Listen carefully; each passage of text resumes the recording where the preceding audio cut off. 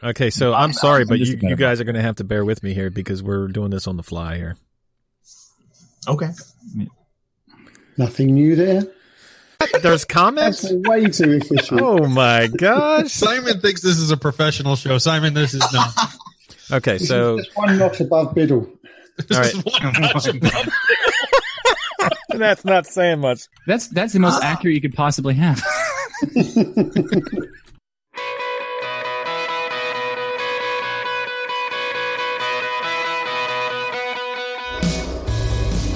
Welcome to another episode of Destination Linux Podcast.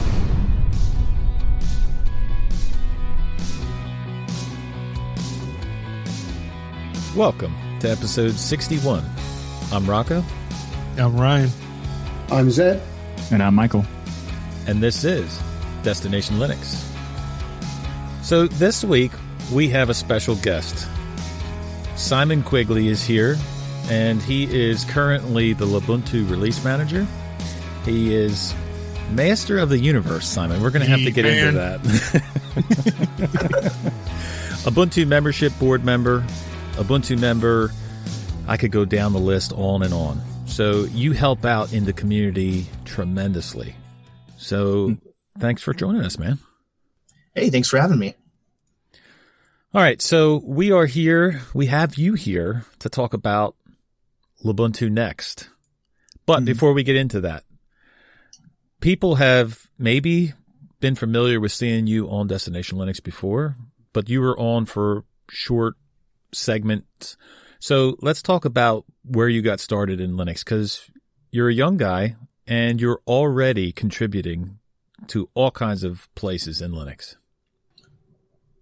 So where I really got started with Linux is, funny enough, I remember first seeing Linux as, and this will seem kind of ironic, on like download pages of software that I was already using. I was looked at that and I was like, I wonder what this Linux thing is.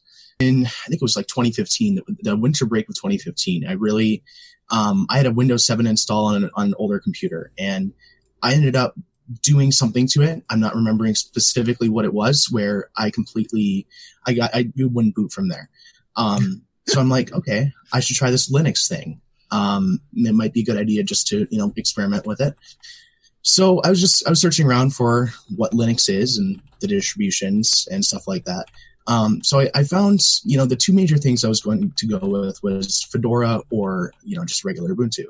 I figured out that, ironically enough, I said, I can pronounce Fedora, so I'm going to go with Fedora for now. And so I ended up, I tried to install Fedora, and the installer froze. And I tried again, and the installer froze. So I'm like, okay, I'll give this Ubuntu thing a try. So I tried Ubuntu, and I ended up just with Unity on this old computer.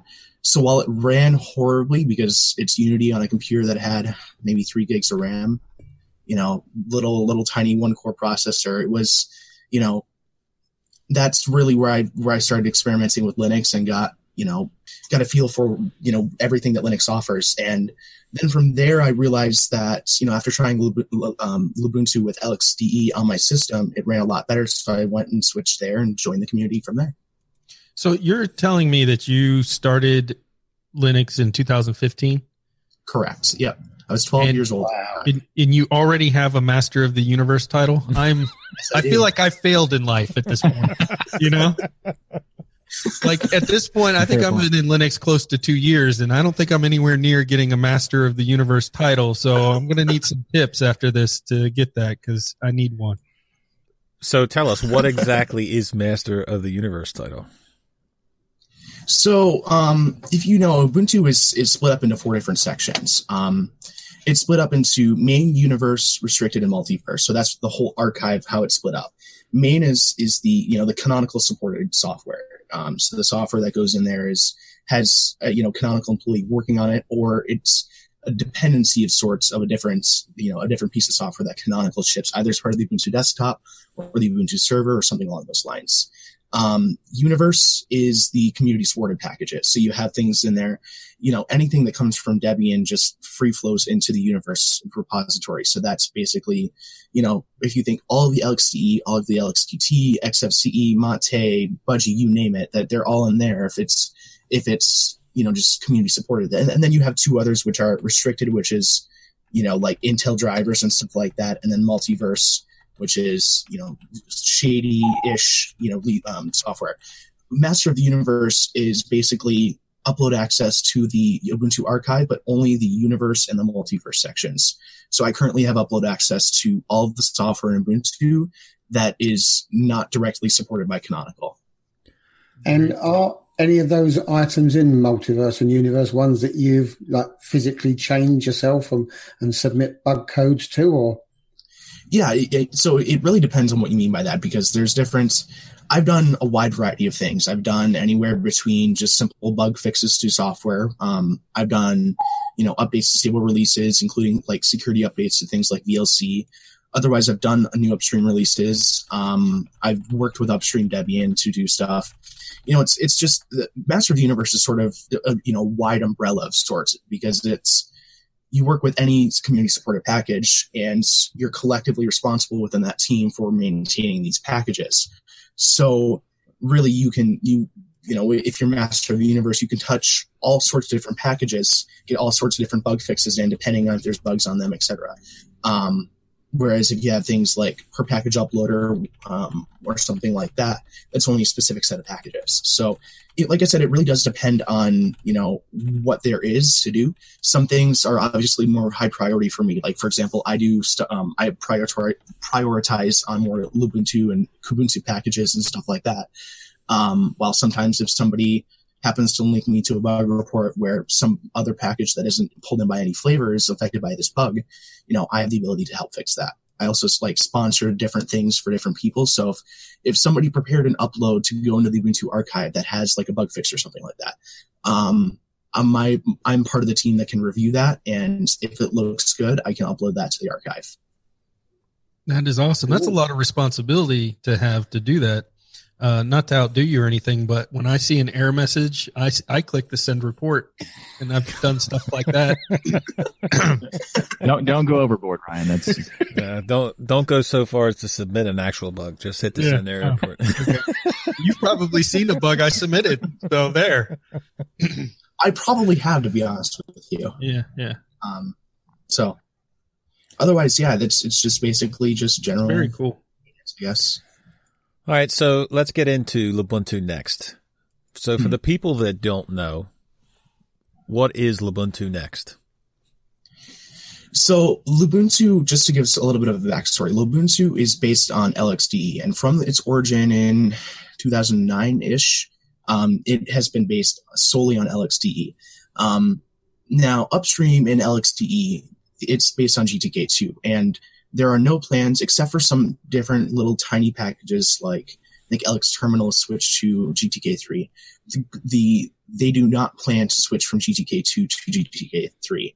So it's just a primarily GTK-based desktop environment that we've shipped with for years. So the LXQT project came along when the people from the Razer Qt project and the people from just that regular LXD project came together and wanted to make a Qt version of LXDE that used modern, I don't know how you'd say it, modern frameworks to develop it rather than GTK2. So while LXDE still gets some maintenance from time to time, some little bug fix updates, primarily the focus is on LXQT upstream. So upstream, provides LXQT. Now the goal has been since, I think we've even said it since 1504, that we are going to switch to using LXQT by default, because it's where the development is, plus it's based on Qt, which in my opinion, and in the opinion of others, is a really, really good framework to base your stuff on. And, because it's pretty stable, it's easy to work with, that sort of thing. And I guess the difference between the two is that LXQT is a little bit of a newer project. It doesn't have as much, I wouldn't even say it doesn't have as much refinement. It's just a newer project that there might be some little things that aren't quite worked out yet. Where LXDE is the tried and true, GTK2 desktop environment. So didn't a lot of developers from the LXDE switch over to LXQT, like PC Man? Didn't he switch over? Yep. With that, there's things like PC Man, File Manager. Like there's a Qt version of that, and so there's a lot of different developers switched over, but there's still like, I don't even know if it's one or two different developers that still work on LXDE very minimally, I would say, doing bug fixes. Like there's, different people that I think one of the Debian maintainers for LXDE also does some upstream work there still. But it's, like I said, it's mainly just, except for what I've seen LX Terminal do, that's been ported to GTK3, but mostly it's just keeping bug fixes, keeping it bug free. Yeah. So it sounds like a maintenance mode type thing. Correct. Yeah. And that's, to be honest with you, it's sort of what mode Lubuntu has been in for the past couple of years, because we've been based on LXDE and we've seen little to no bugs with LXDE itself, with the exceptions being some different CVs and stuff like that have been discovered. But mainly we've just been in maintenance mode while we're preparing to switch to LXQT, and it almost feels like something we've said over and over and over again that we just never have done. But the goal is to eventually completely switch to LXQT once LXQT has gotten to the point where not only do our default settings work with it, which we're having some issues with that, but it also has a good suite of applications and stuff like that. So it's a good coherent desktop that works for the end user. So that's the eventual goal. I think by the time 2004 comes out, we'll be switched to that by default. Right. All right. Cool. So Simon, you sort of explained why you've moved to LXQT, but LXDE has been so well received as being this reliable, lightweight, rock solid distribution. Are you worried that you might lose some user base when you go to LXQT, or because you're not going to go until 2004-ish, are you going to make sure that LXQT is as rock solid? So that's I think it's sort of a mixed bag, because, there's obviously still going to be some people that, I was just talking to a guy on IRC the other day. He has a really small machine, or like a laptop with 256 megabytes of RAM, something like that. And he says that LXQT is extremely bloated. There's still going to be the people that have the machines that are extremely, extremely low powered. But I think with these machines, you really can't use things like Firefox or, any big browser on there. So I think we're reaching the point where, once we move to LXQT, the focus may not necessarily, while it still is a very, very lightweight environment, it's not as, like, for lack of a better word, it's just not as lightweight. So it's I do think that we are going to lose some people. It might just be a handful of people. It might be a lot of people. But I definitely think that GTK2 is since it's a maintenance mode upstream, it's eventually going to bit rot, and we're eventually going to get to the point where GTK2 software is going to be, not working anymore. So I would much rather than stick with a toolkit that is going to be deprecated, and rather than stick with that, moving to Qt is much better option than doing that. So while some users obviously are going to be saddened or something along those lines by a transition, it's ultimately going to be the best thing for maintenance and just to keep up almost. It's Yeah, I agree completely. I think that Qt, the modularity of Qt and the flexibility of it provides so much potential that LXQt is going to be a much better transition. Like, it's going to be a better, fundamentally, the DE for the distro. But that brings up the question is there going to be an option where you have both LXQt and LXD at the same time? And if so, when you say 2004, are you saying that that's the first? You think that might be the first version that LXQt would be like launched, or that's like the first LTS? So we've originally, just a little bit of history. I became release manager in February of last year. So my major goal as a release manager, one of my major goals is to progress the move to LXQT and make it go a little bit quicker than it has been going, because from that point, we've been saying we wanted to switch for 2 years then. So the goal originally, when I became release manager, was to release it alongside if I can talk, 1710. And this time it was the goal to release something alongside 1804.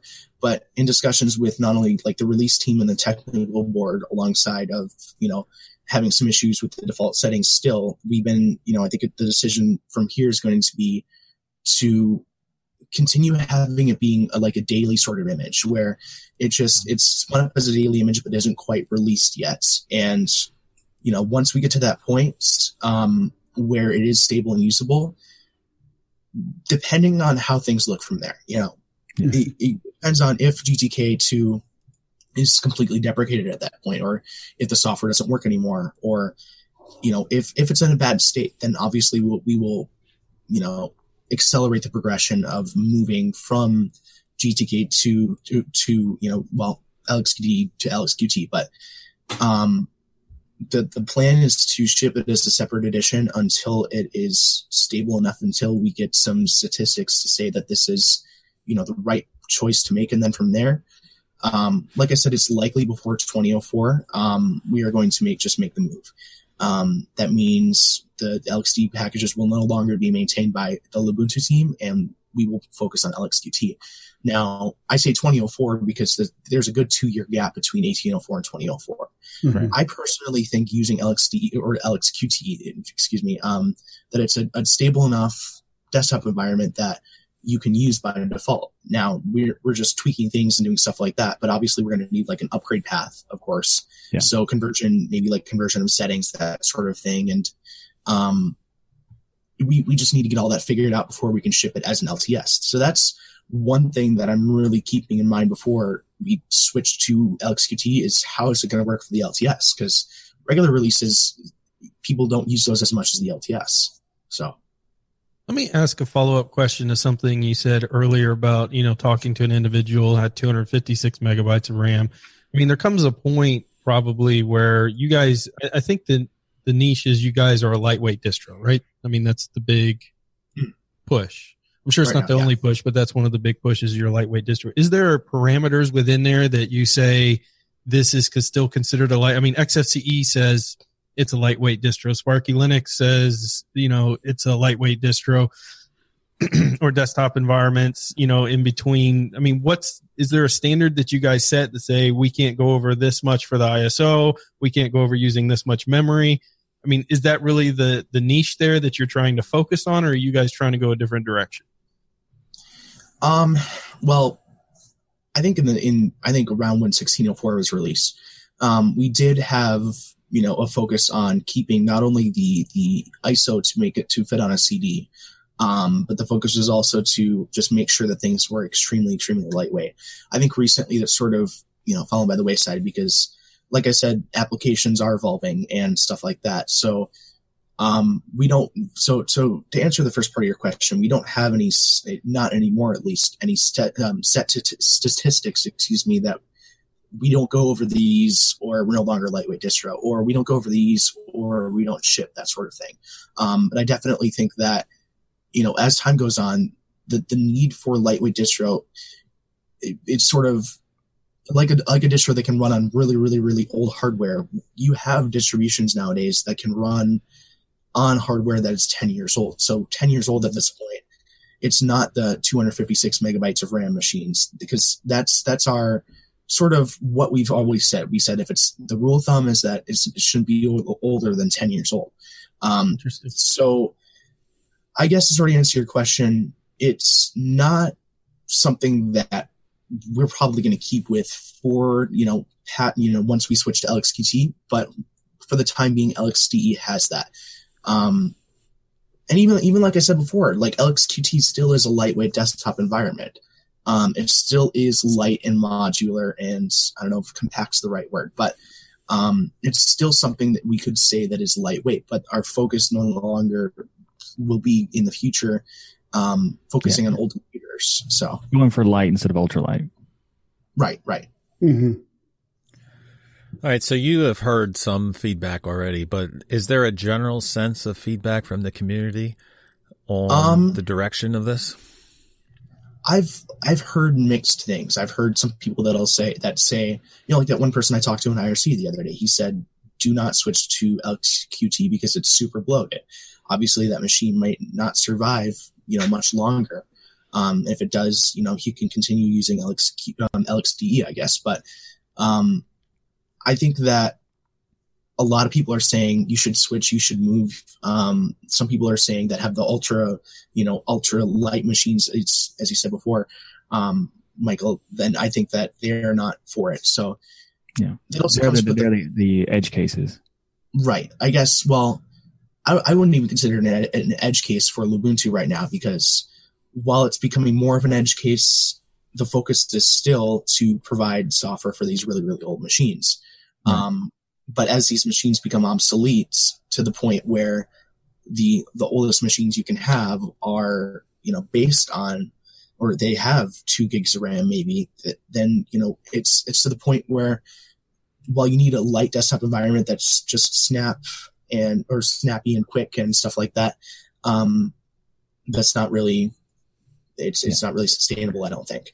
And by the time 2004 comes out, you're going to look at machines that are 256 megabytes or smaller, or even around that area, are minimum 20 years old. Right.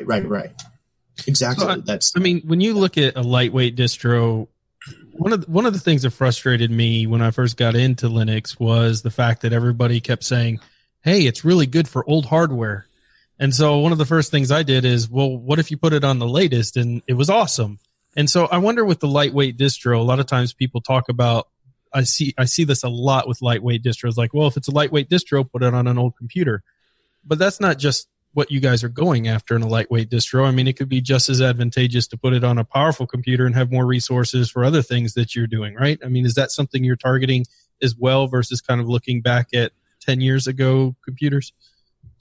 Right. I do certainly think that while we do have, while we can focus on, we can and have focused on older computers that, that just are 10, 15 years old, then I think that there's also the other side of that, is that you can run it on modern hardware and it's still lightweight and snappy, and you can, use it and it just gets out of your way. So I think you're sort of correct in that it's, while we still have that, older hardware target, we also have a target of just generally making it usable and lightweight.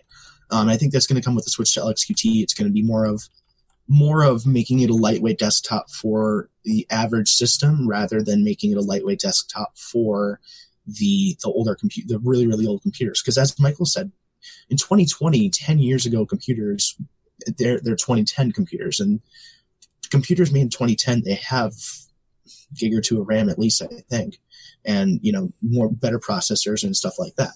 But I think that is going to be the focus going forward, and we're certainly moving towards that, if anything.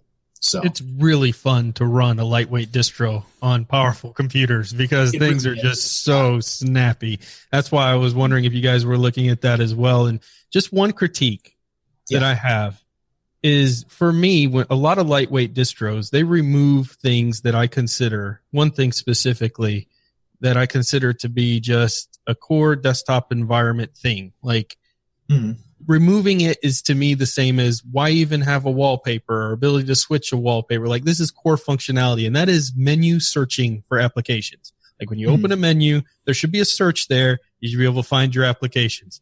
A lot of these desktop environments that are light don't have that. Is there any chance, besides adding third-party applications, that there's going to be a default in the newest Lubuntu with menu searchability?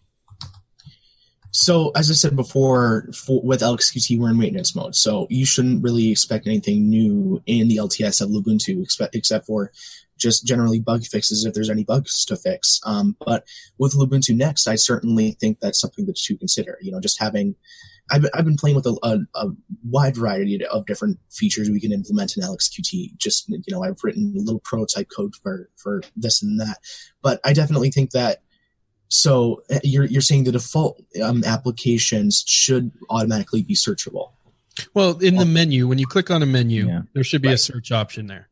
And what happens is there's two things. I think in LXDE, in some instances, you could search, but when you went back to, you clicked your menu button, the search was still there and it didn't go back default to show your applications. And then in other ones, I've opened up the menu and there's no search functionality there at all. And to me, having a search for applications, that's just like desktop environment 101. I mean, and I could be wrong. I know a lot of people may not agree with me, but to me, that's a core function of a desktop to be able to search for something. Like, I agree with that. Actually, that's. I remember when I first switched from LXDE to LXQT, and I tried to switch back to LXDE. That's the one thing that I could not. That just kept me on using like LXQT panel, is that once you get used to using the search functionality, there's no going back to just going and finding things in the menu. So I agree with you on that. That's something that's LXDE was created during a time where that wasn't normal. Right. And that's sort of what it is. Was there a time when that wasn't normal? Yes. Yeah. Yes, there was a time. Before I was born. Are we talking like 78, like 60s? I'm going to say I don't know exactly when it was made, but it's roughly about 2003. Yeah. Mm-hmm. Sort of. Some along those lines. You'd be a hero of mine if that ends up there, because I love running lightweight distros on my computer. But that to me is one of those things that personally, if it's not there, and yes, I can add third parties, but it's like, I don't know. I view it as like a slap in the face. Like, you're too lazy to put a search menu in there. I'm not using your distro. That's how I feel about it. Okay, but the thing about LXQT is it does have search functionality, but I remember seeing an upstream bug report where somebody was like, when you click away from that menu, it should automatically just clear it. Upstream close status won't fix. So upstream close status won't fix. If that's something that I think that is beneficial, I have upload access to these packages, and I can patch this in. That's definitely something that I think is worth looking into. If it's awesome. If that's something that has annoyed me a little bit as well. Like, I've sort of gotten used to it. To be honest with you, you just click the thing and you can just click the little X button and it's gone. But I definitely think that should be an option that either should be on by default, or somebody should be able to just turn it on and just automatically just clears those results. Yeah. Well, there's a compromise to do both. Technically, if you have there's some applications that allow you to show like grayed out text, and if you don't type anything there, it just uses that text. You could hit an arrow, right, and that text is now reactivated. And if you just start typing normally, it would be like a new search. All right, Michael, Simon, after the podcast, you guys get together, fix this. I love it. Do it. We're bringing people together, Rocco. Yeah, that's what we're all about. Community. Mm-hmm. Exactly. So just one final question before we move off the lightweightness of the things. Keeping LXDE so light and being aware that you want to try and keep LXQT light, does that in any way stop you from innovating by sort of saying, I'd love to put this feature in, but it's going to make it too heavy? With LXDE, I certainly think that's the goal, but with LXQT, I don't think that's something that I'm personally necessarily focusing on. Mm-hmm. I don't think there's going to be a time in implementing stuff for LXQT unless it does something insane with the code where it just makes it like a monster to implement. I don't think there's a time that, we should say, well, this feature would be nice, but we just want to keep it lightweight. No, I think I personally don't like that. I think that's something that if there's a feature, we should keep it functioning, quick and snappy, but we shouldn't, inhibit good features by that. So I think it also means, in a way, you could also say that focusing on light first gives them like not necessarily a constraint, but just if you have like a narrow window of some kind of idea, just lightness in general, and then you have like the stuff you want to work on is more, you can be more creative when you have like some guidelines. Mm-hmm. So if there's like, even if they do go with like the lighter stuff, like he said, it's like, even if it's not like a massive monster, they'll still do it, but it provides like a guideline, keep this, keep it lightweight as possible, which also you can make them more creative by that. So like, for example, if you're like a kid and they say, write an essay for class, and like, what topic, anything you want. And then they don't do it. Right. All right. So Simon, in our Telegram group, we have a bunch of distro hoppers. So I'm sure they're going to want to get their hands on it. So where can we find out more information about Lubuntu Next? Mainly, I think just the website might have some good information on it, at lubuntu.me. And, I think that, well, right now the daily builds are broken because there are some issues with some default settings that aren't being applied correctly. And it asks you to select your default window manager on boot. We are trying to fix that, but I definitely think that if you want to give this a try, stay in contact with me. If you're really determined about getting it working, then I'll obviously help you. But either lubuntu.me or you can just grab the dailies directly from cdimage.ubuntu.com. So if we go to lubuntu.me and we look at the page, it says 1710. That will be based on LXDE, correct? Yep. Yes. And then that's the one I downloaded, Rocco, thinking I was on 18. You could go ahead and bring it up. I knew you wanted to bring it up. I wasn't going to bring it up. For those who want to try out the Lubuntu Next, you have to get the 1804 images. And Yes. as Simon says, right now there is a problem with the images. So I don't know. How can we get a hold of you? Like you said, get a hold of you. You want people to get a hold of you through Telegram, or how do you want people to get a hold of you, Simon? I'm on many different things. So there's Telegram, IRC. You can just pick one, and if I'm on it, then I'm fine getting a message over it. Awesome. So we will direct all the hate mail to you, and and yeah. So anybody wants to check it out, Lubuntu.me. You can go distro hop as free as you like. Yep. All right, Simon, do you want to stick around with us while we cover the news? Sure. Oh, awesome. Nice. Awesome. So what do we have in the news? Well, I wanted to talk about a couple of new distros that have been brought out just recently. And one of them that's claiming to be the first distribution based on Ubuntu 18.04 LTS. Now, what I found particularly interesting about this is how can it be based on 18.04 LTS when it's not even out yet? So surely it should be saying it's based on Ubuntu 18.04 Alpha 1, Beta 2, Release Candidate 1. But yeah, you go in there and it has a nice look and feel about it. But it's actually called Xton OS. And when I went in to investigate this, I thought, hang on a minute, I know this guy's work. I've seen him before. And in fact, he's got an exact same channel, but he calls it Xtix.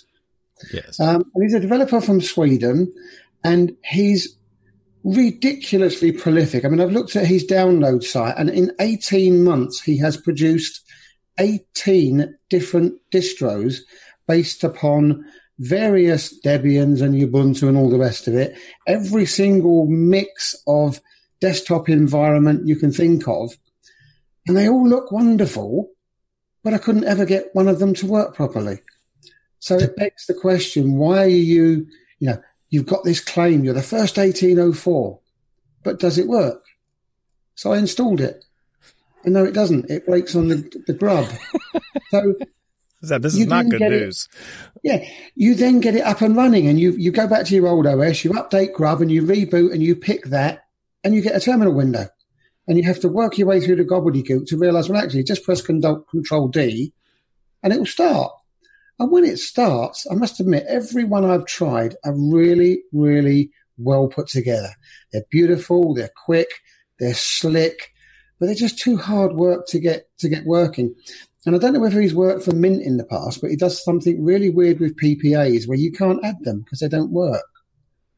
So what's the point of having a Ubuntu-based distro if I can't put OBS Studio on there and get the stuff that I want working? So I wondered if any of you guys had and worked with Xton or Xtix. Well, I had never heard of this before, Xton. But I mean, obviously most people have heard of Xtix. I didn't realize they were the same. So like you, I went to the website and found they were the same. And you're right. I mean, he has so many, I guess it's Artie Exton is the guy's name. Mm-hmm. And that's what the name of the OS is based off of. But he has so many different types of desktop environments and bases and everything from Slack on down to Android, Raspberry Pi. I mean, like everything. I mean, there's just everything there. I don't know how one guy is able to do all that. They look like they're going to be great, but you said, Zeb, you couldn't get it to install. I didn't have time before the show to actually try it out, but I don't know. Maybe it's due to, him testing things on his hardware, and, everybody's hardware is different. Everything reacts differently on your hardware compared to somebody else's. So maybe that's the issues with the way it is getting installed. He has a quote here. We tell people we use Linux because it's secure, because it's free or customizable, but deep underneath, the real reason we use Linux is because it's fun. So maybe he just has fun creating distros. Maybe that's what he thinks is fun. So, more power to him, but yeah, you got to be able to use it. I mean, it's difficult for, 18 people to make one distro. One person making 18, a little bit more. Well, maybe there's more to the story here. I mean, clearly he's talented enough to be able to put this stuff together, but I would love to see folks like this collaborate more with distros that are already out there potentially, because you have to have talent to do what this person's doing on some level, and that could be used towards other things potentially. Or maybe if he sticks with one, or a couple, maybe he could, create something really unique. But it seems like maybe, I don't know how big the development team really is behind it, but it seems like maybe a lot of split priorities potentially. Well, it certainly brings that distro hopping to a whole new level. He's distro developing, or, he's dev hops. Developing hopping. He's a dev hopper. We call it a new term. We'll have to come up with something, because that was just too awkward to try, and distro hopping just ripples off the tongue, but dev hopping, just dev hops. That's it, dev hops. Mm-hmm. Dev hops, yeah. Which is a shame, because as I say, when you get the actual application up, it's as beautiful as Deepin and as beautiful as Elementary. Wow. Everything just clicks and matches. It's funny you say that, Zeb, because I downloaded the Deepin version. I didn't get to try it out, but I did. So, if you're a part of the Distro Hoppers Anonymous Club, then this next distro we're going to talk about you may want to perk your ears up here. It's called Seduction, and they have 2018.2.0 released.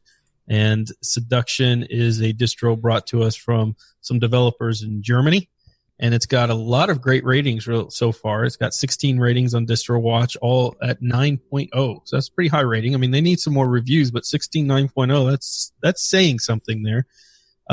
This is another one, and it comes with a plethora of desktop environments here: KDE, LXQT, GNOME, Cinnamon, Mate, XFC, LXD, Xorg, and NoX. And so this is kind of feeds into what we were talking about with the last distro, that sometimes when I see these distros that have so many flavors of them, unless there's something as big as Ubuntu and have massive communities behind each one, it seems like you tend to lose some work here and there on some of these distros, meaning they're not putting enough attention into the different desktop environments to make sure all of them are functioning properly. Has anybody tried this one? I've tried Seduction in the past. When they first created, there was they were a fork of another distro. I tried that one first, and it had some pretty glaring problems. But when Seduction came around, it essentially just created a nice polish for something that really has no business being polished, and that's Debian unstable. So the term itself, it's unstable, yet it's polished. It's confusing, but interesting. Well, they even mentioned themselves, kind of extending on that the developer states the GNOME, Mate, and LXDE flavors are unmaintained at the moment and may get dropped if there's no additional support. So if you're somebody who develops or wants to help support them, they're there, but it looks like maybe having all these desktop environments is creating kind of that issue here. Hey, maybe we could get Xtix and Seduction together. That's right. We're bringing people together here, Ryan. You know what I mean? Exactly. I love it. That's what we do. Well, I actually did install this, Rocco, and played with it in a virtual machine. And I want to tell you, Simon, this is how much I respect you. I chose the LXQT version in your honor. Actually, funny enough, the developer for Seduction, the LXQT version, is the same developer for Debian, for that the LXQT Debian spin. So that's, there's sort of a connection there because we pull those packages from Debian unless we make modifications to them ourselves. So you're sort of running half of the packages you would sort of get on Ubuntu Next. Nice. It looked beautiful. They did a fantastic job, I thought, with the panel bars and making it look approachable. They had a nice manual on the desktop that you could get into and kind of link through a wide range of setup and configurations. But it smacked me in the face. It literally it got up and just right across my head when I clicked on the menu and there's no search. Wait, no, they did have a search, but it left the search term in there when you went back. So it only half smacked me. Oh, okay. Yeah. It was like a backhand. So, speaking of interesting distros, I'm not sure if I'm pretty sure it's Chaos, but it might not be. It might be KOS, but I want it to be Chaos. So Chaos is 2018.3 was released recently, and Chaos is a rolling distro that has an interesting reputation because people think it's an Arch based distro, but it's not. They have they say it's built from scratch, but that's kind of not true because it's not like Linux from scratch, and they also use tools from various different distros. So it's like a combination of different tools from various distros. Like there's a lot of OpenSUSE tools, and the confusion for Chaos is the fact that it has Pacman as the package manager, so people just assume automatically that it's Arch. But by people, he means me, by the way. I did not specify anyone at all. I thought it was Arch. Yeah, a lot of people do think it is, and the reason why I know it's not is because I dug on their website, and there's a page specifically that says, "We're independent, not based on Arch." Right. That's a good clue.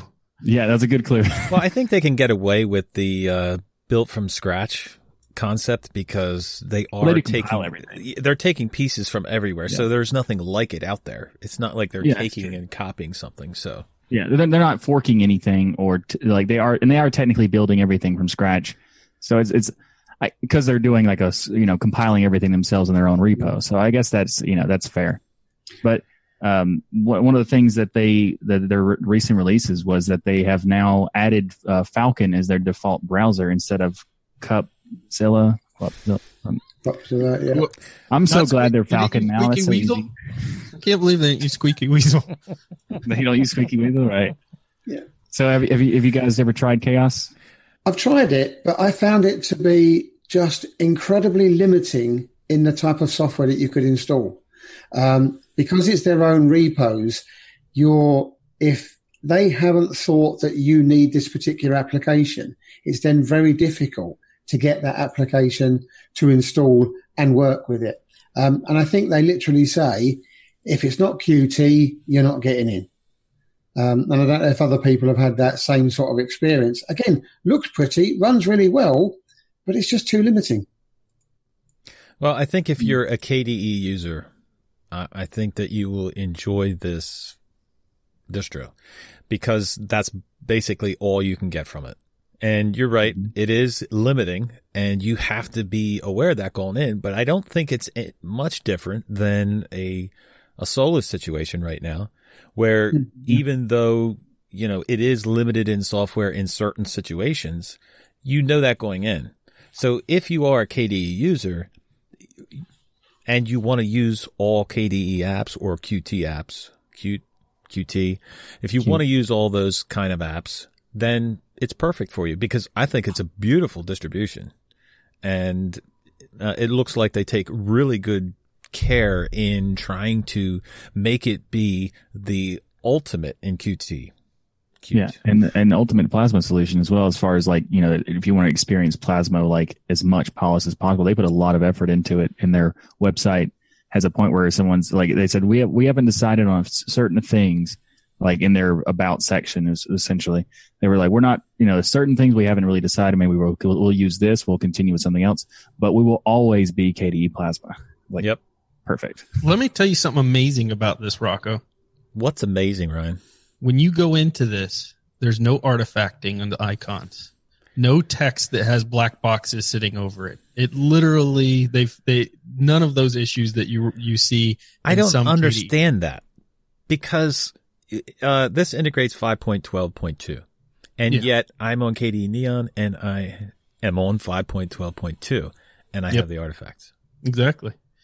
And I didn't see this in at any point when I was running it. None of it. Not when I was installing it. Not after it was installed. Not while using it. Whereas in KDE Neon, you'll see that generally pretty quickly within, utilizing it. And it's a minor annoyance, but it's interesting that somehow they're not experiencing it.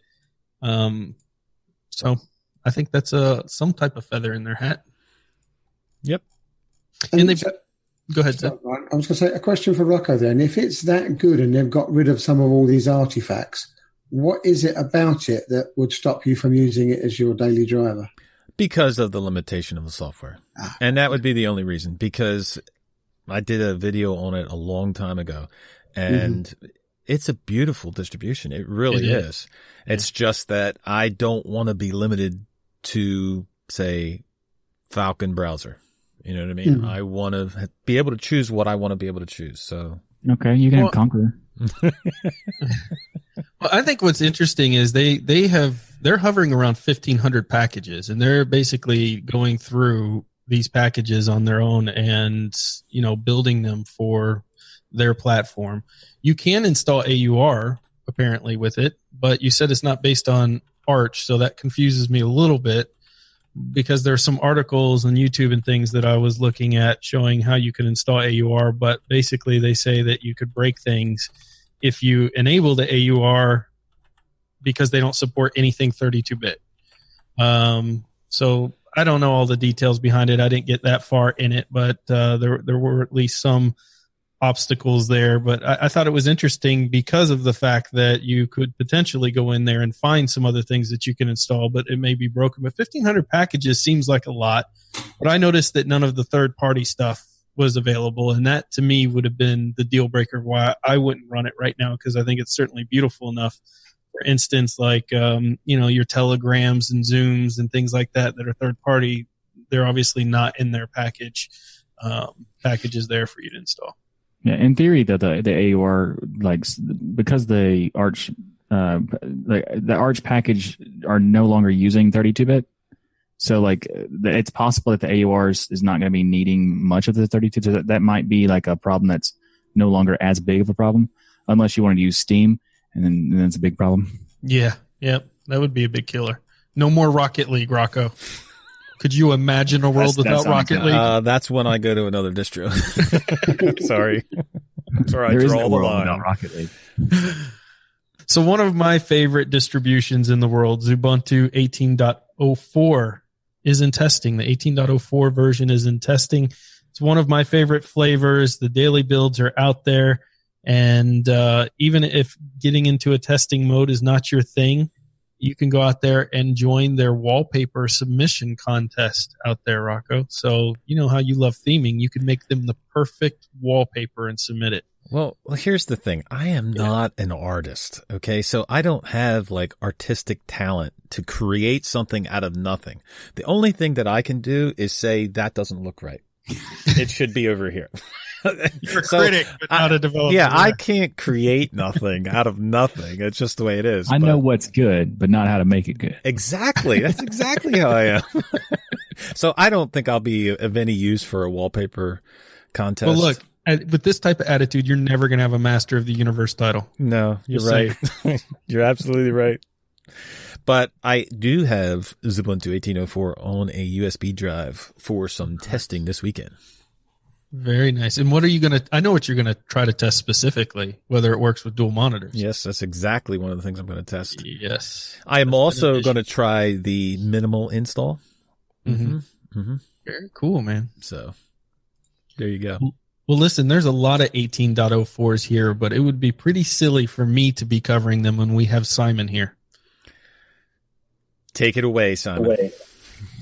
So there's also Kubuntu 18.04. Kubuntu 18.04 comes with the Plasma 5.12.2 release with KDE Frameworks 5.43, and it also comes with Qt 5.9.4, which is the latest LTS of the Qt release, or latest Qt LTS, and that's going to be the Qt release we're going to ship with Ubuntu 18.04, so that it provides a rock solid Qt LTS on top of, in Kubuntu's case, on top of, with an LTS Plasma with frameworks, that sort of thing. And so Kubuntu 18.04, it's going to be the LTS Plasma with the LTS Qt with the LTS Ubuntu, and then you have all the Plasma applications, goodies, and the frameworks there.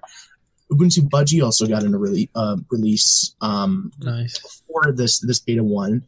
They also did stuff like shipping snaps by default, and they ship with their Ubuntu Budgie welcome application, snap by defaults, and they have just general improvements that are available in their release notes as well.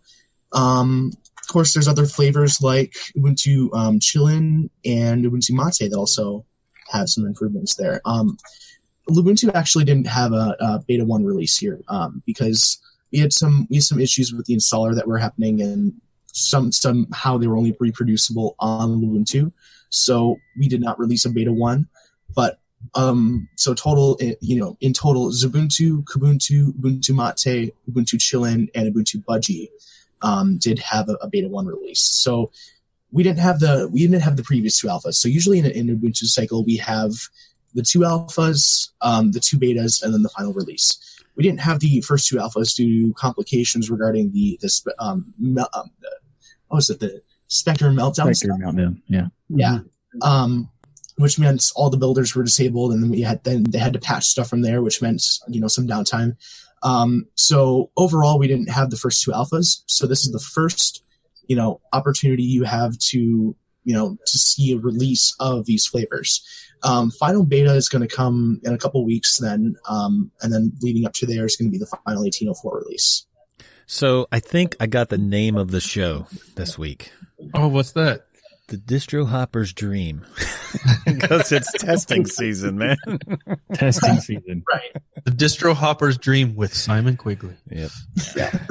But speaking of the 18.04 things, if you're interested, the Kubuntu 18.04 has a lot of tweaks that I made. Okay, technically I didn't make any of them. I suggested them, and they made them. You're just trying to get that title. I partially helped. I'm going to become a master of the suggested universe someday. Suggested universe. Nice. So, talking about distro hopping, one of my favorites that I like to hop out has also got a release candidate out, and that's MX17. Yes. And it's up there for testing. It's still available in both 32-bit and 64-bit. And the 64-bit version is patched for Meltdown and Spectre. But I think most of the distros out there have now been able to cover themselves for Meltdown and Spectre along the way. Mm-hmm. It's going to be using the 4.15.0-1 kernel. And there's lots of updated packages and new and updated MX apps, which is, for me, one of the things that makes it, a unique distro, where they have all of these tools to help those less technical people. You just literally go into this wonderful panel, and there's all sorts of stuff that you can play with and not really do a lot of damage. It just teaches you an easy way to get into this stuff. So it's out there. It's ready to be tested. So go and hop to your heart's content. So I know you're going to be testing Ubuntu, Rocco, but are you going to give MX a bit of love as well? Oh, you know it.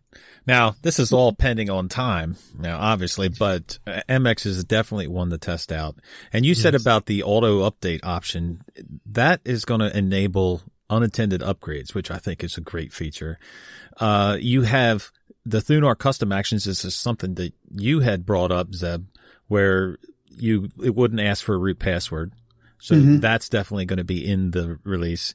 and all kinds of different things. So please go out and give them some love, because Dolphin Oracle and the MX team is absolutely awesome in the Linux community. I love his face. I love everything about the man. But dude, it's not just he's not just creating his own distro and just isolating himself. They work together all over the place throughout the community, and they deserve everybody to help out. You know, we talk about how we can help projects and maybe donate and everything. Well, you may not have the money to donate to a project, but you could maybe make an hour to go test a distro and let them know, even on their forums, to say, hey, this is what I found. Well, here's what I'm really hoping. What's kept me from getting back into MX, which is one of my favorite distros like ever, in my top 5 distros that I would, tell anybody is it's one of the best out there, is that I cannot get it to install on an NVMe M2 drive. It will not install. It'll get to the point where it gets to, you click install, and then it'll tell you it can't format the partitions. I'll go and manually format the partitions. It gives me the same error. It's been that way for several months, and I've not had the time to bring it up to Dolphin, because during the times that I'm like interested, I've usually screwed up my computer. So I'm trying to quickly get a distro to work so we can do the show. And so I haven't had a chance. So I'm hoping this one, when I try it, will work on the NVMe. Guess what? You just did bring it up to Dolphin, because he listens. You're right. Well, Dolphin, hook me up, man, please, because I want to get. That's really strange, because I've got an NVMe drive and it's fine. It works fine. Wow. Yeah. Well, that goes back to what I said earlier, where different hardware reacts completely different. I mean, I don't have any idea what the difference could be between your guys' machines, but different hardware for one person works and for another one it doesn't. Yeah, yep. And I don't know if it's the way that your machine handles UEFI, if they can, or the way it handles secure boot, whether you've got it turned on or turned off and switched around. Each like motherboard will work things differently. So yeah, definitely, if you give it a whirl and you can't do it, give them your specs and they'll find out why. I'll put it on mine and give them my specs and say, well, look, my NVMe works fine. Maybe they'll be able to find something to tweak or to just tell you how to get it to install. Yep, you should totally opt into that information. Yes. All right, so another new release coming soon, and I would assume that it's going to be after the 1804 releases, but Elementary working on Juno. Dude, they're going ham on this, man. It is just awesome to see. Look, they have, since the beta release, okay, they have fixed over 350 issues since the beta. I mean, they're working on it nonstop, and it's already a beautiful distribution, and yet they're still concentrating on all these little things to make it look that much better. So this comment about the search icons, because one of the features that they've added was on the panel where you have the menu that you drop down, they added a search icon to kind of let people know that this is what you would do with this item for newer users. And the comment is, this helps inform users what they can expect behind that item. Plus, it helps to balance the left side of the panel out a bit better with the right. Now, you got this distribution that you're working on, and you're doing things like that, and your focus is on making it better, but you're also focusing on making it look that much better. Little bit here, a little bit there. It's awesome to see, dude. So Simon, when you look at something like Elementary and stuff, do you distro hop at all, or are you like, I'm sticking with the one I work on, I don't want to see that other stuff? It depends. Like sometimes I'll put some stuff in a VM, but really I have a purpose when I put stuff in a VM, just to see what they're doing, how they implement this or how they implement that. I really don't distro hop much. If anything, I distro hop between the two distros I work on, which are Kubuntu and Lubuntu Next. Sometimes Lubuntu if I need to, just LXD if I just need to install the work on something with. So I haven't tried it. It might be something for me to try, but my machine, I've had this installed for 6 to 9 months at this point. That's how you get titles like that, Rocco. Not fooling around, jumping to different distros like we do every week. Michael, have you tried Elementary? I have. I as far as like, Elementary is one of those distros that I admire their work. I like what they're doing, and it's not for me. Fair enough. I'm the type of person who wants to manipulate, customize, tinker to like ridiculous levels. Oh, XFCE then? No, Plasma. Plasma. But so like you don't have to with Plasma. I'm just saying. But I like the control, having the customization, having all these options that are like I can do whatever I want. Elementary is not that type of distro. So, but I would give it to people who are just looking for like the introductory distro that they wanted to look good and they wanted to just work in a certain way. And Elementary does that great. Yeah, and they're not trying to be that distro either. They're open about that. So, and they do a lot of like amazing design work. Like the fact that they put the whole thing is awesome as far as design is concerned. Yeah. Well, yeah, I'm saying like it's more in the sense of like the polish is like their whole idea is design is really their main focus is design, sure. But I'm saying like there's things that I have copied from them because they did it in their distro, and I was like, that's really cool. I'm gonna just take it. And like the thing they're doing now with Juno, they announced the translucent like light and dark theme for the panel, the top panel. That is so cool. I took it. So Steal Like an Artist. That's a good book, by the way. Exactly. It's I totally like a lot of their design work, and so I decided to just put that on mine. And especially like when they were I think they were the first. They might not have been, but I'm pretty sure they were. Where when you have like this nice like translucent panel and you maximize the window, it becomes opaque, and so it's not like jarring. And I copied that too. Well, let's talk about this because that's one of the features that they came out with. They're splitting the translucent and appearance so that you can have the translucent or you can have transparent. So it switches automatically depending on your wallpaper and what you have maximized. So you can maximize your window and it still goes opaque. So this is one of those things that look, the panel is something extremely important. It's something that you see constantly because most people do not full screen everything. So 99% of the time you're seeing that panel, and that's the main focus. And I think it's awesome that they put that much attention to it. I never cared about this stuff until I started hanging out with you, Rocco. Now I look at panels and I'm like, wait a minute, that looks ugly. You definitely influenced me there. He notices pixels too now. Yeah, he does. I know. It rubs off. Zeb, what do you think of Elementary, man? Yeah, Elementary is a really nice distro. You can open it up so that you can tweak it, but it's only to a certain degree. But if you just use it for the purpose for which it was built, it works. And it works well.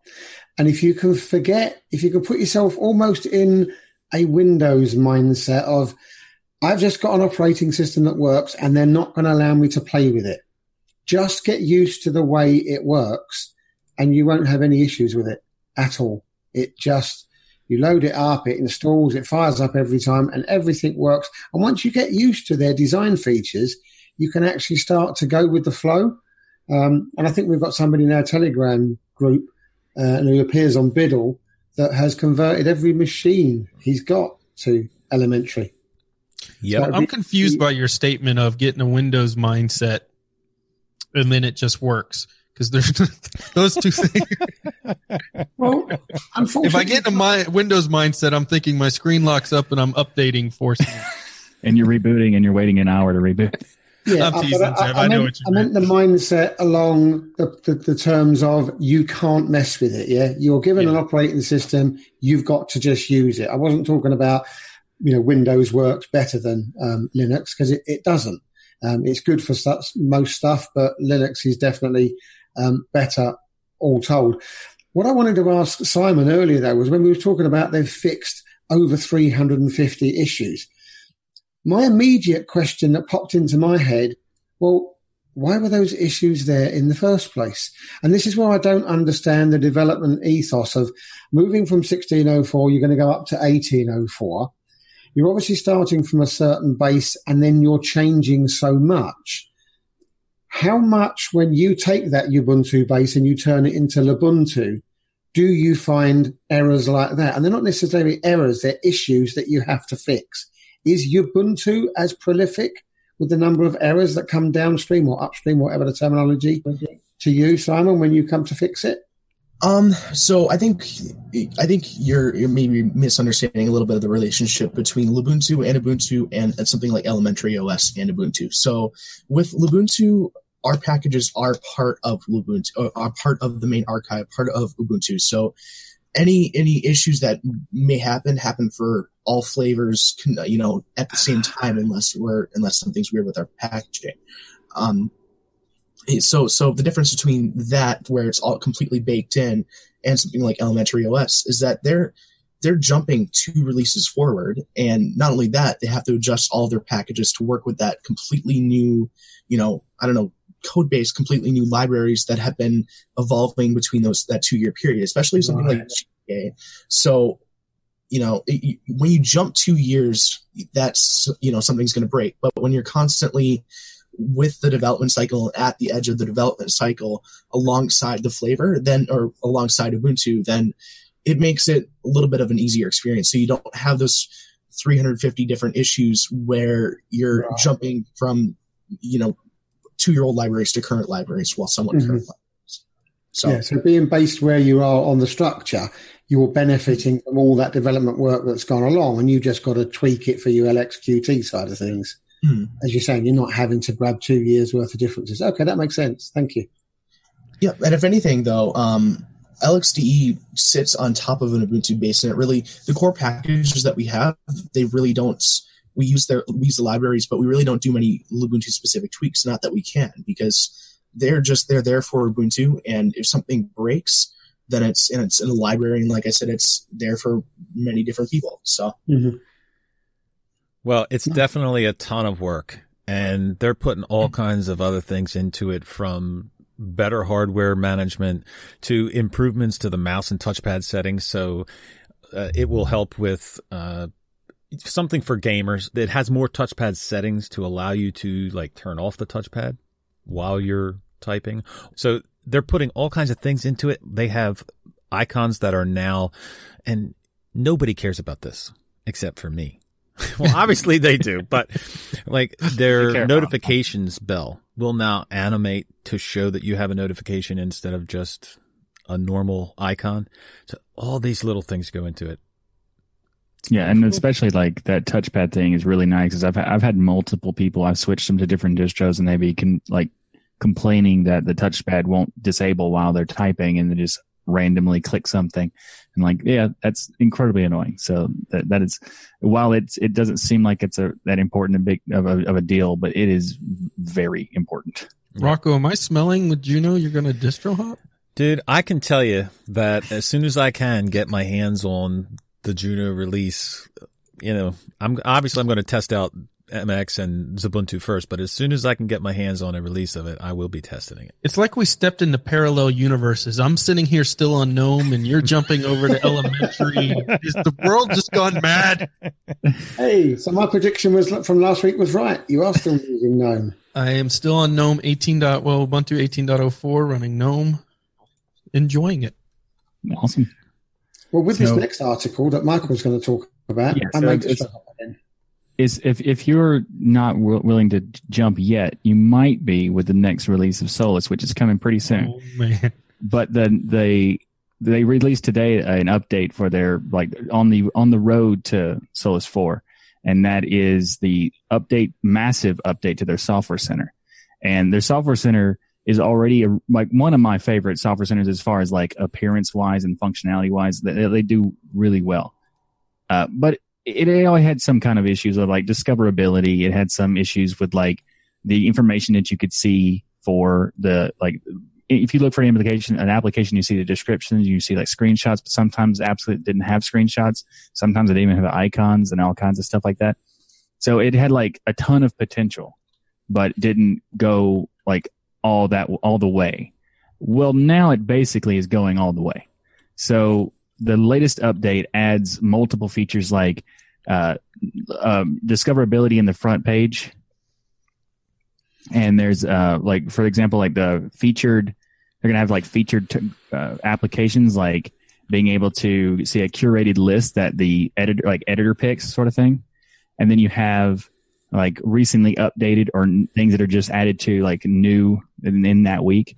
But really thing that I like the most is they have redesigned like the infrastructure of it. So it's like super highly threaded. So it's going to be a lot faster. It's going to look better with the responsive UI and so much. So if you haven't checked it out, there's a video on the Solus website that like demonstrates all the new features, and like it actually has like nice theming changes. So it like easily switches to like dark theme modes and all this other stuff. Like I'm praising it too much, but it's really good. And the nerdy side of me has like, I appreciate even like the level that they're going, because they integrated the Git history of an application into this, like the changelog. So you can go in and look like what has all been added to a newer version without having to go to the source codes of all the applications. And while that's obviously not very important to most people, I like it. Well, you guys know I'm a huge fan of software centers. I think they're all brilliant. Yeah, of course. But this one actually looks very well done. Looking at some of the screenshots and the videos, it really looks beautiful. But at the end of the day, what I notice in most of the software centers with Linux is it's either beautiful and breaks all the time, or breaks all the time, or ugly and works. So it's kind of like this combination, you either one or the other. So if anybody's capable of putting together one that is both beautiful and functional, I'm sure it's Ike and the team over there. So I look forward to seeing it. All right, Ryan, what have you been playing this week, man? Oh my gosh. Normally I give you guys games that I love, right? Because I painstakingly, not really, go through these games and try to find one that, you guys will really enjoy. But I thought it would be fun this week to talk about one that I absolutely hated and wish I could get off my machine. Well, it wouldn't be hard for Zeb to talk about ones he hates, but go ahead. Well, Zeb, in my quest to find a pixel game that you would love, something where you're stuck in traffic, like I said last week, or something like that, I thought about Beat Cop, because I thought, well, that's boring. Well, it really truly is. It really is just as boring as it sounds. So, this game is just one that I would put on your completely avoid list. The general story and gameplay is absolutely boring. The idea is you're a detective, kind of like an 80s throwback, which is kind of a cool theme. That part's okay. And you've been framed for a murder, but somehow you're still allowed to be a beat cop. So you're now a detective to a beat cop. And it's all very, very pixelated and poor graphics. And the gameplay is just as poor. So trying to lock people up or write people tickets for parking. Zeb, actually, when I think of it, you might love this game. You're right. I was going to say you would love this game. I mean, you sit there and you write tickets, and for tires, you go around and inspect people's tires to see if they have holes in them or anything, and write them tickets for that. The humor in the game, though, is just, honestly, it's extremely childish and weak, and ultimately the game just doesn't really resonate with me. Well, that's a downer. Yeah. So, but Zeb, there's your game, man. See you Saturday. You live streaming this, Zeb? I think that'll be a no. Okay. All right. All right. What do we got next? This I am pumped about. Is anybody else pumped about this? Fine, I'll take it. No. So look, I love games like Hearthstone, right? It's a guilty pleasure of mine to play these games. They are so addictive. And the idea is Hearthstone, which is made by Blizzard. You got Magic the Gathering. There are a bunch of other games like this out there.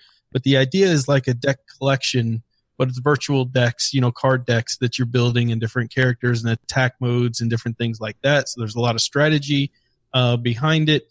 And these games are extraordinarily popular. Hearthstone specifically is ridiculously popular. And of course, everybody usually knows Magic, but they've got their digital version of it out there. Well, Valve is finally releasing a new game, guys. Anybody? Hello? Are you guys still alive? Do you shoot people? Basically, kind of. So in Hearthstone, while it's just a card game and you're playing against other people online, and you're basically seeing, who can utilize the deck that they have. the most efficiently. It will usually have animations like missiles firing at their cards and monsters and things like that. So it's a lot more exciting than it sounds to talk about. And if you've not played one of those games, well, I was going to say, because if you're playing like this Dungeons and Dragon type game with cards, is this like Snap meets Dungeons and Dragons? No. Sorry, I just don't get how people. It's like I've got a nephew who gets excited about going down our local caves, dressing up as a paladin, and then playing real life Dungeons and Dragons. And LARPing, dude, it's awesome. Yeah. You never LARPed? Come on, man. No, I mean I've been down there and frozen myself. Magic missile for 2 hours watching these. And this seems like the holding up your deck to your hand, looking at what you got. I'm going to play that card. Oh no, he's trumped me with a wizard with mushrooms. Really? I mean, what's the difference then? You're running around in a what games you? Oh, well, never mind. You play truck games. I run around and blow everything up with my trucks. Yeah. Great fun. I mean, people who like the card games. I mean, that's a really popular thing and has been for decades. Like Pokemon was like one of the first card games I ever played as a kid, and it was incredibly popular in like the mid '90s or so. Yeah, there's a massive amount of strategy to these games, and honestly, I've never been fantastic at them, but I've always enjoyed the concept. I've always enjoyed playing casual games of Hearthstone with people. But the folks, if you watch them on Twitch, are really good at it. Like they can do amazing things and come out of, because there's a lot of strategy of when to play cards, just like in normal, poker or anything else, when you play cards, when you don't, when you toss, cards away, all of that type of stuff. So listen. That just reminds me of how bad I am at that game. Yeah, exactly. Like, when to throw certain cards. That's a thing? What? You just throw them as soon as you get them. Like, that looks cool. Yeah, but look, Valve's releasing a new game, and here's the exciting part to me. Anything Valve releases is going to be ultra popular. It's a AAA game. Why is Valve not releasing? Why are they releasing this game and not Half-Life 3? Maybe when you download this game, it really is Half-Life 3. You ever thought about that? Maybe. It's a hidden gem. It's magic. You got to draw one of the cards, and it's Half-Life 3. Yeah, it's coming to Linux, Rocco. A AAA title from one of the biggest developers, publishers out there, Valve, and it's a super popular game. How could you not be excited? I think our conversation was more exciting than the actual game. Oh my god! In that case, Rocco, you should totally check out the Portal Bridge Constructor game that Valve made. Yeah, sure. Yeah. I'll get right on that. Simon, are you a gamer? I'm gonna be honest with you here. I'm not really a gamer. He doesn't have time to game. He doesn't have when time you have to titles game. like that. He's master of the universe. You don't have time to play around, right? Yeah. You can't expect him to be doing everything. All right. What other unexciting game do we have, Ryan? You know what? This one is quite beautiful. Now, I don't know if it's going to be a great game, but based on the screenshots and the videos, this looks really fun. And they've got a lot of backing because this is launching for PS4, PC, Mac, Xbox, and soon it's coming to Linux. So they're basically going across the spectrum on everything, and Linux is in there, so that makes me happy.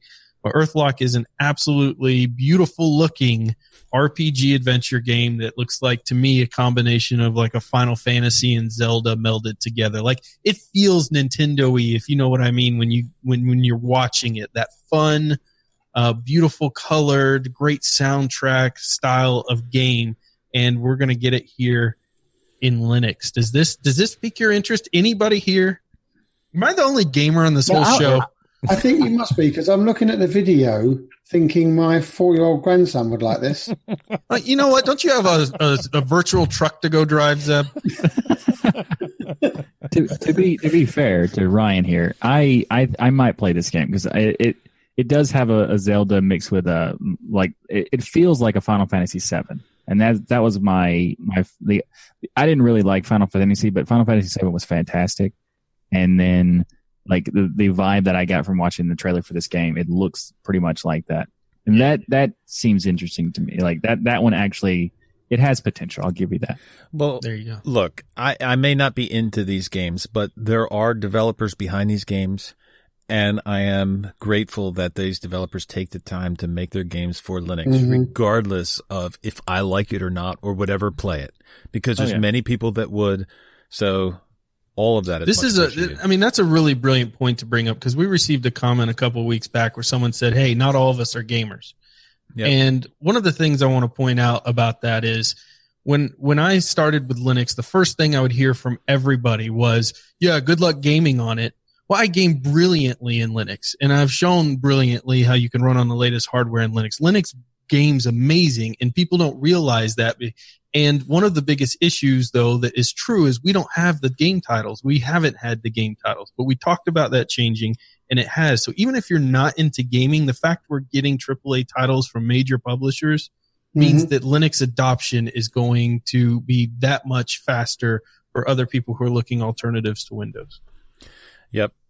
So this brings me to a final point about the games and Linux. There is a game coming out soon, and all we have is a trailer for it. So the game is called Torn, and it is produced by Asper Media, who does a lot of Linux games, Linux porting, and they do great work. But this specific game looks awesome, and yet it is not going to have Linux support. So Liam from Gaming on Linux tried to get an answer out of Asper Media whether it was going to have Linux support or not, and they said that it was going to be for Windows only. So we need a call to action. Lame. That's what I said, lame. We need a call to action to contact Asper Media. And you guys, I will post a link for the video. You got to go check it out. It looks like an amazing game. We all need to contact Asper Media and tell them we want a Linux port of this game. We can send them pictures with Zeb and a Louisville Slugger and say, if you don't. Or the baton. So I want to give a huge shout out to Simon. Thank you so much for joining us today. It was so awesome having you on and getting your feedback and all the future things that are coming out there for Lubuntu. Thank you, Simon. Thanks for having me. And we want to give a huge shout out to our patrons who continue to do amazing things, helping support this show, keeping it running. And we appreciate all of you who donate and listen to the show and continue to support us. But special thanks to them. Yep. You know, you see an episode come out and people will then start chatting about it in the Telegram group. It's just amazing to see. So all of it is much appreciated. All right. I think that about wraps it up for this week. So we will be back next week with another exciting interview, and that's all I'm going to say. So nice. Make sure you check out next week. But everybody have a great week. And remember, the journey itself is just as important as the destination. Thanks, everyone.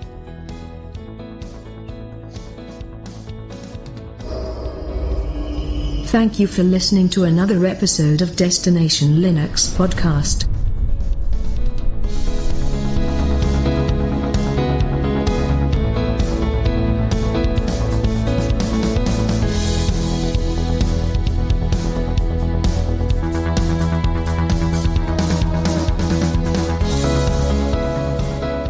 See, I don't like this. You have the title based on a cartoon you've never even watched. How is that fair?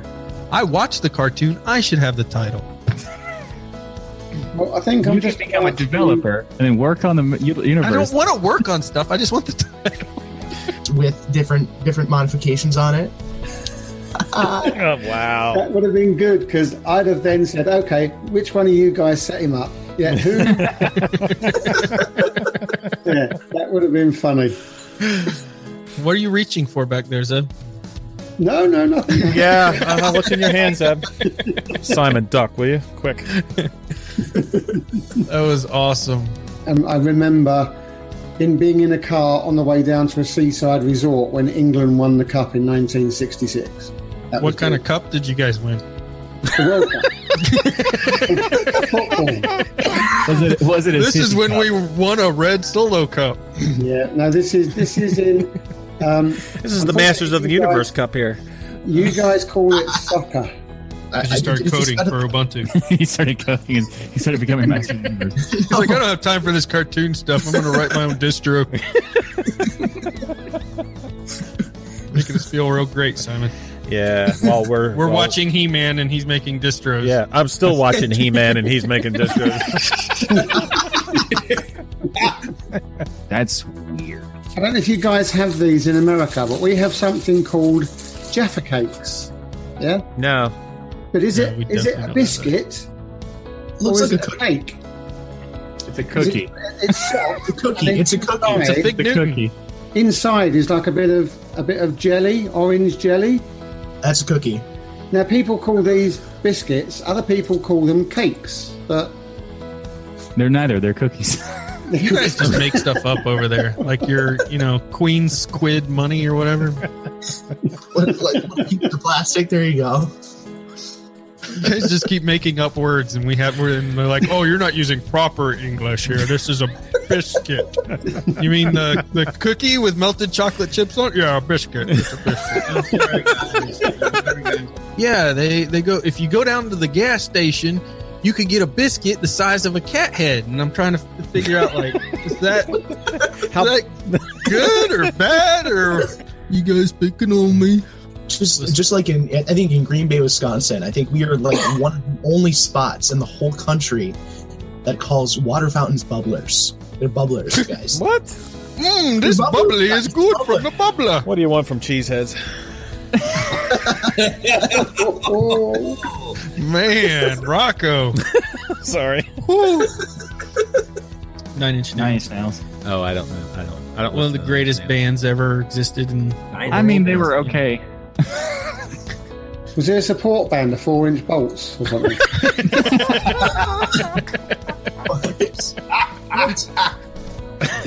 Zeb, what's your favorite music? We've never heard. My favourite music. I think. Let me guess. Polka. You go ahead and guess what's my favourite genre. Polka. Jazz. I'm gonna say classic rock, Zeb. 20s jazz. I'm going to say death metal. Classic rock. Yodeling. I can see that though. I can see that. What is your favorite genre? I got it. Hungarian throat music. Yes. No, I'm sorry, it's 90s R&B. Really? No kidding. Really? Wow. Simon, That is do you have definitely time to something I listen to never music, or do you not partake in that you just either? code all day long. No, I listen. My keyboard is while my music. I can't code or do anything without listening to music. Really, that's how I get into a deep state of concentration. Wait, you said But then Ike is like that constant as well, what? isn't he? Constant. Trick. Huh? What? What? Squirrel. Yeah.